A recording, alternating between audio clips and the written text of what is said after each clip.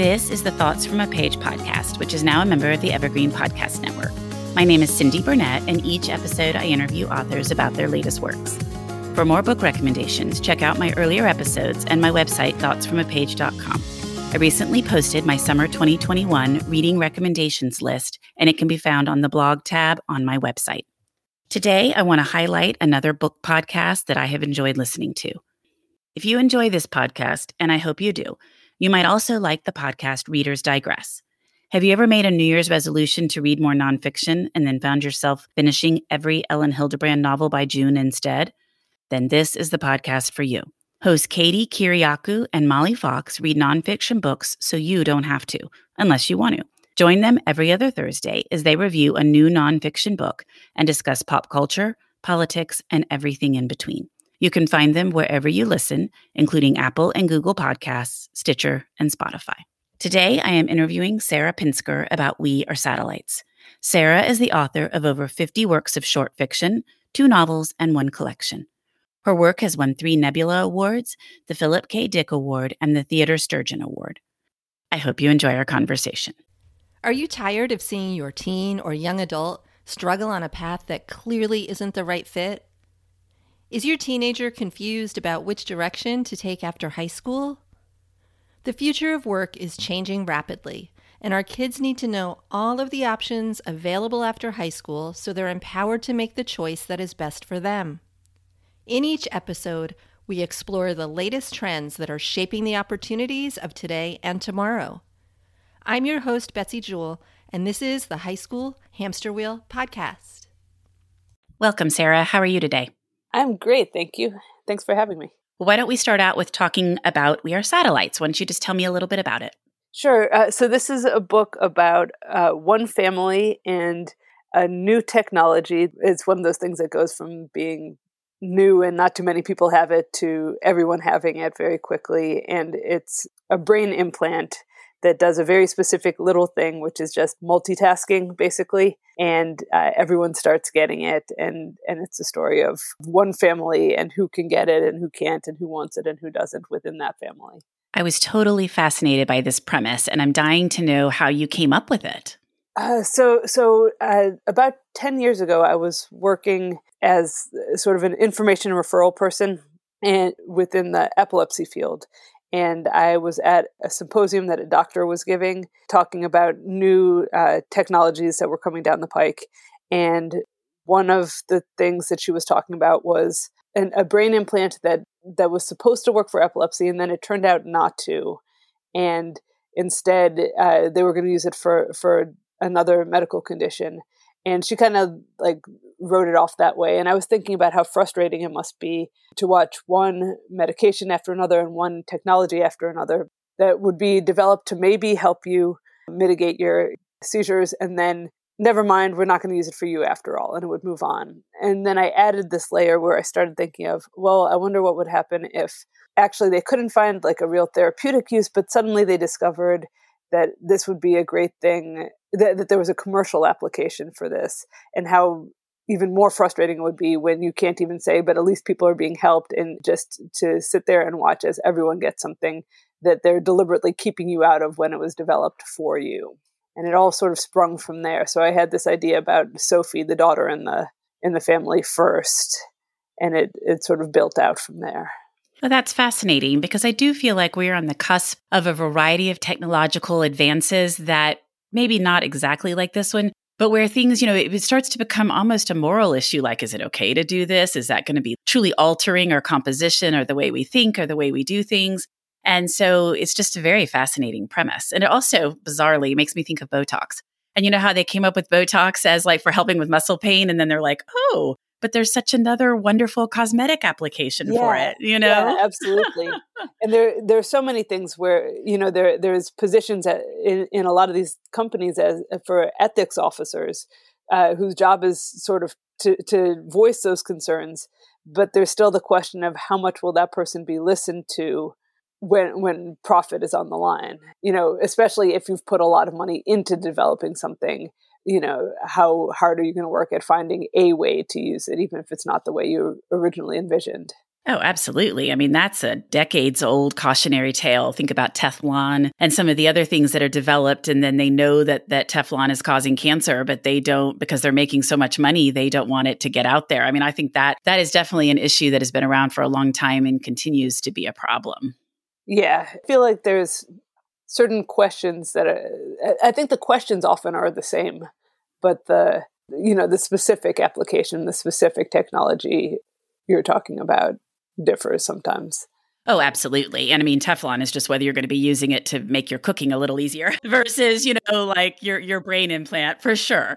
But it's just one of those things that you think, okay, that nobody's really learned from those cautionary tales. And you can put an ethics officer in place or even an entire ethics committee, but it doesn't mean that that's necessarily going to help. Right. Well, what about research? Tell me about what you did in the way of research. Oh, there was a lot of fun research for this one. I started with talking to neurologists and neuroscientists about where I could put this brain implant and what I could and couldn't realistically make it do.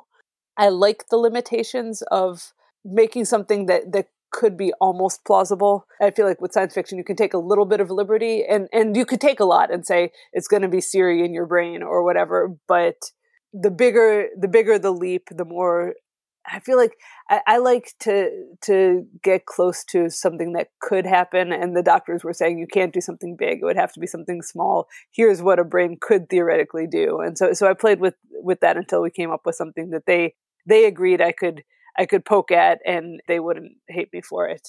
Well, and I just think the more you stay close to something that could actually happen, the more interesting and thought-provoking the story is going to be. Yeah, especially if it's about the repercussions. If it's just going to be like background on a starship, like if it's an implant that a character has on a starship in a far future story that's about something else, then you can do all kinds of things. But when you're actually talking about the repercussions of the technology, both good and bad, then it's nice to have those limitations that reality puts on it.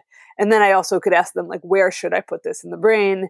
And it led me to the fact that I could actually put this neat little, completely cosmetic little blue light in people's heads that would sort of be an advertising for the company. And then I could play with the image. What I kept thinking about was the first iPod ads, the ones with those silhouettes, and then there would be a white pair of headphones. And I remembered the ads, but I also remember just you would see someone with a white pair of headphones, and you would say, "Oh, they have an iPod," And so I wanted that built-in advertising that would start making people see this device. And then I also looked into, because we're talking about a device instead of a medication, the pathway for devices to get to the market and what they have to go through, which was a real eye-opener because it turns out that it's the Wild West compared to the way the medications get passed through. And we've all learned a whole lot more about that with vaccinations, like how rigorous the testing really is. But the technology, the different devices, there is actually a whole lot that they can do that you would be shocked about. And horrified, right? Shocked and horrified. Well, tell me about the format. So how did you decide to write from multiple points of view? A lot of what I do as I'm developing a concept like this is I ask the questions, who would this hurt? Who would this help? Who would profit from this? And I start making lists, basic sort of vague shapes of who would fall into those categories. And I realized as I did that for this book that there were usually some of those people end up being side characters. And I like having side characters who are also invested, because everyone has some reaction to this. It seemed like it would be a lot of fun to explore the dynamics between people, not just individuals as they dealt with it, but how the dynamics in a family would change when there was this big thing that was coming between them and changing their dynamics. And it just naturally evolved into a family book.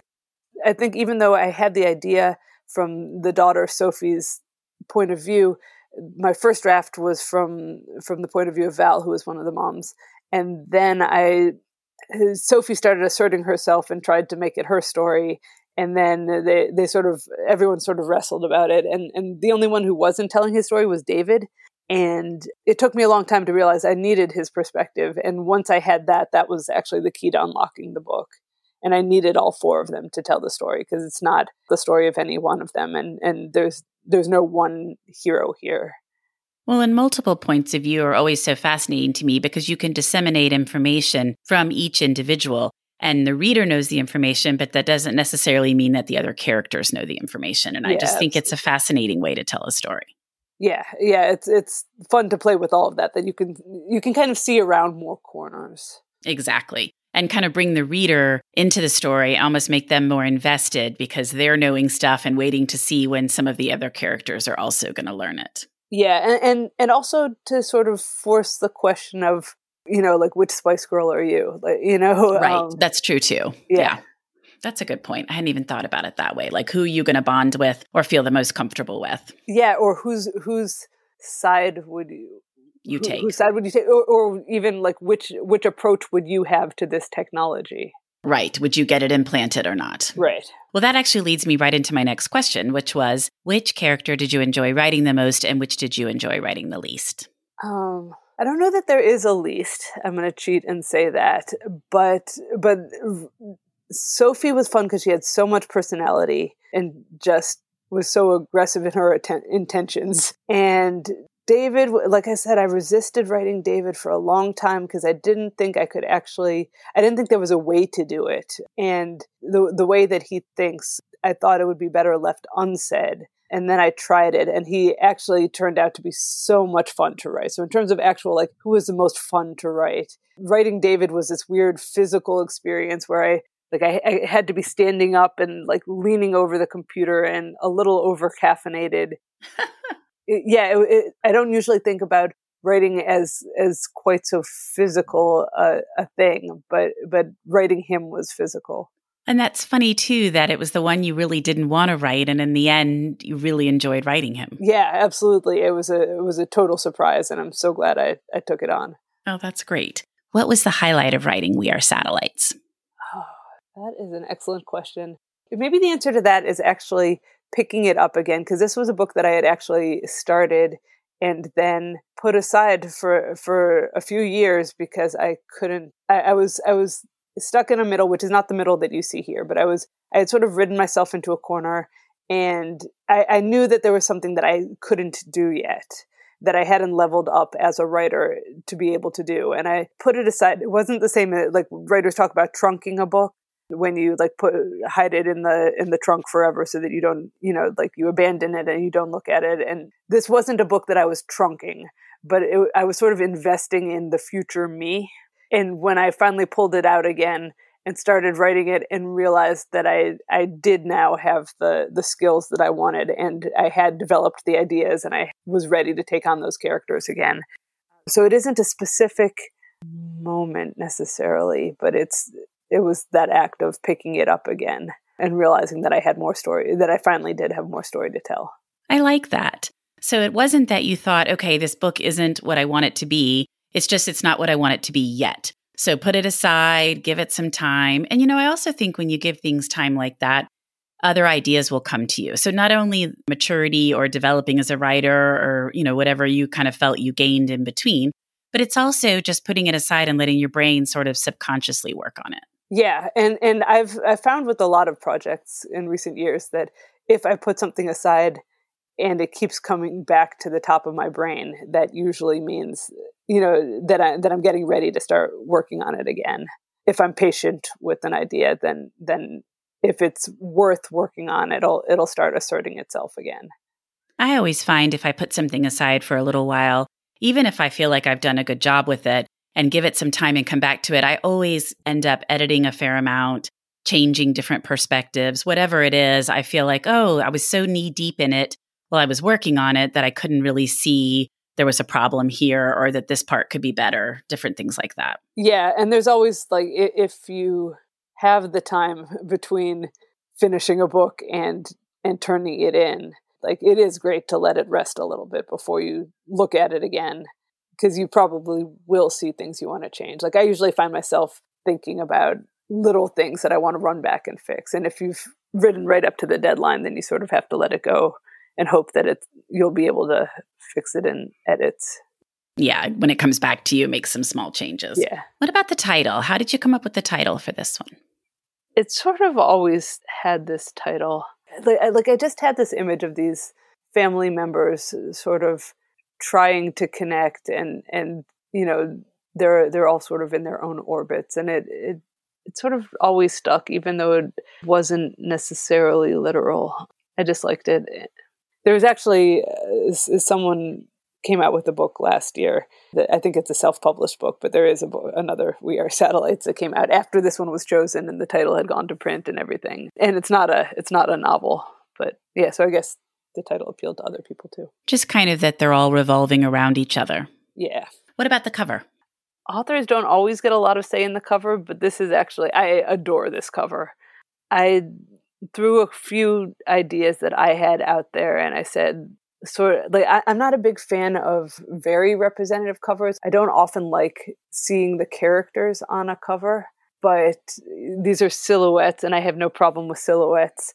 And I'm not even sure they're that representative because there's this little child on the cover, but the kids in the book are never actually that young in the time that we see them. But it feels to me like it's got this energy to it, like there's an urgency to the way the two figures are holding each other. I love the colors. I love the sky that's above them. It reminds me a little bit of a Magritte painting that I love, what's it called? The Empire of the Night, I think, that has like this dark street and then a very blue sky above. And it reminds me a little of Black Mirror. Yeah, I totally love the cover. Is that Magritte painting the one that hangs at the Peggy Guggenheim? I think it is. I love that painting. I actually have the poster of it, and it hung in like my college dorm, and then it now hangs in our workout room just because that happens to be where it is. But I love all of his paintings, but that's one of my favorites. I had it in my dorm room too, actually. Oh, that's so funny. Well, now I will always associate your cover with that. Well, what about working on anything else? Are you working on anything at the present, or are you just really happy to be getting We Are Satellites out into the world? Yeah, I'm writing again. I actually had taken a break during this past year after I turned this in. I wrote a couple of stories, but I was having a little bit of trouble writing for a while. And then I came back to stories, but I couldn't write near future. And I'm actually still on my near future slump, but I'm a good way into a new novel that isn't near future. It's kind of historical, kind of fantastical, kind of contemporary, and it involved a lot of research, and I love research. So actually it comes back to what we were talking about, because whenever I put it down, like I'm still thinking about it, even if I have to, like I've been working on student stuff a lot for the last few weeks and I haven't come back to it, but I am constantly having ideas for it and itching to get back to it. And so I can feel that it's like well cooked. It's ready to go. It's an idea that you're excited to work on. Yeah. I always take that as a sign of a good book as a reader when I have to put it down to, do stuff with my kids or cook or whatever it is, go run errands. And then I'm just constantly, the book is kind of calling me back. Mm-hmm. I always take that as a sign of a very good book. Yeah, absolutely. I mean, as a writer, that's what we want to hear. Well, before we wrap up, I would love to hear what you've read recently that you really liked. I've been reading nothing but student stories, but I am very excited to dive into. Well, there's a whole bunch of cool stuff that came out today that I'm very excited about reading. There's a new Zen Cho novel. There's a new P. Djeli Clark novel. Brenda Peinato's collection that came out today. I think it's called The Rock Eaters, which I need to get my hands on. And then there are a whole bunch of really cool novellas that I have read recently. Because novellas were my speed while I was reading student stuff. Alex Harrow's A Spindle Splintered, which is a fairy tale retelling. Becky Chambers' A Psalm for the Well-Built. I think I keep messing up the title, but it's a new series for her. Yeah, there's all kinds of cool stuff coming out right now. Brenda just contacted me because I'm in Houston and she is in Houston, and I don't know how long she's been in Houston. She just got there. Okay, that's what the impression I got based on her message. And I write a couple book columns for a big Houston magazine. And so she had reached out to me and her stories sound great. She's having them sent to me and I can't wait to read them. I'm super excited about that book. Everything that I've heard about it sounds fantastic. Well, good. Well, that's great. This is literally that she just messaged me like 3 days ago. So it was good timing. Yeah, excellent. Well, Sarah, thank you so much for joining me on the Thoughts from a Page podcast. I'm really glad we got to talk about We Are Satellites. My pleasure. Thank you for the great questions. Thank you so much for listening to my podcast. If you liked this episode, and I hope you did, please follow me on Instagram at Thoughts from a Page. Tell all of your friends about the podcast and rate it or subscribe to it wherever you listen to your podcasts. Sarah's book, can be purchased at the Conversations from a Page bookshop storefront, and the link is in the show notes. I hope you'll check out Readers Digress, and I hope you'll tune in here next time.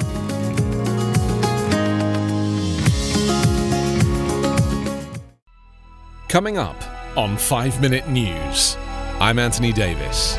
You might think it's partisan because maybe it's critical of one side or the other, but it's not. It's just the truth. And I think that's also something that's kind of unusual for Americans listening to the radio or to podcasts, because the news landscape in the States has been so partisan for so many decades. So 5 Minute News is verified, truthful, independent, unbiased, and essential world news daily.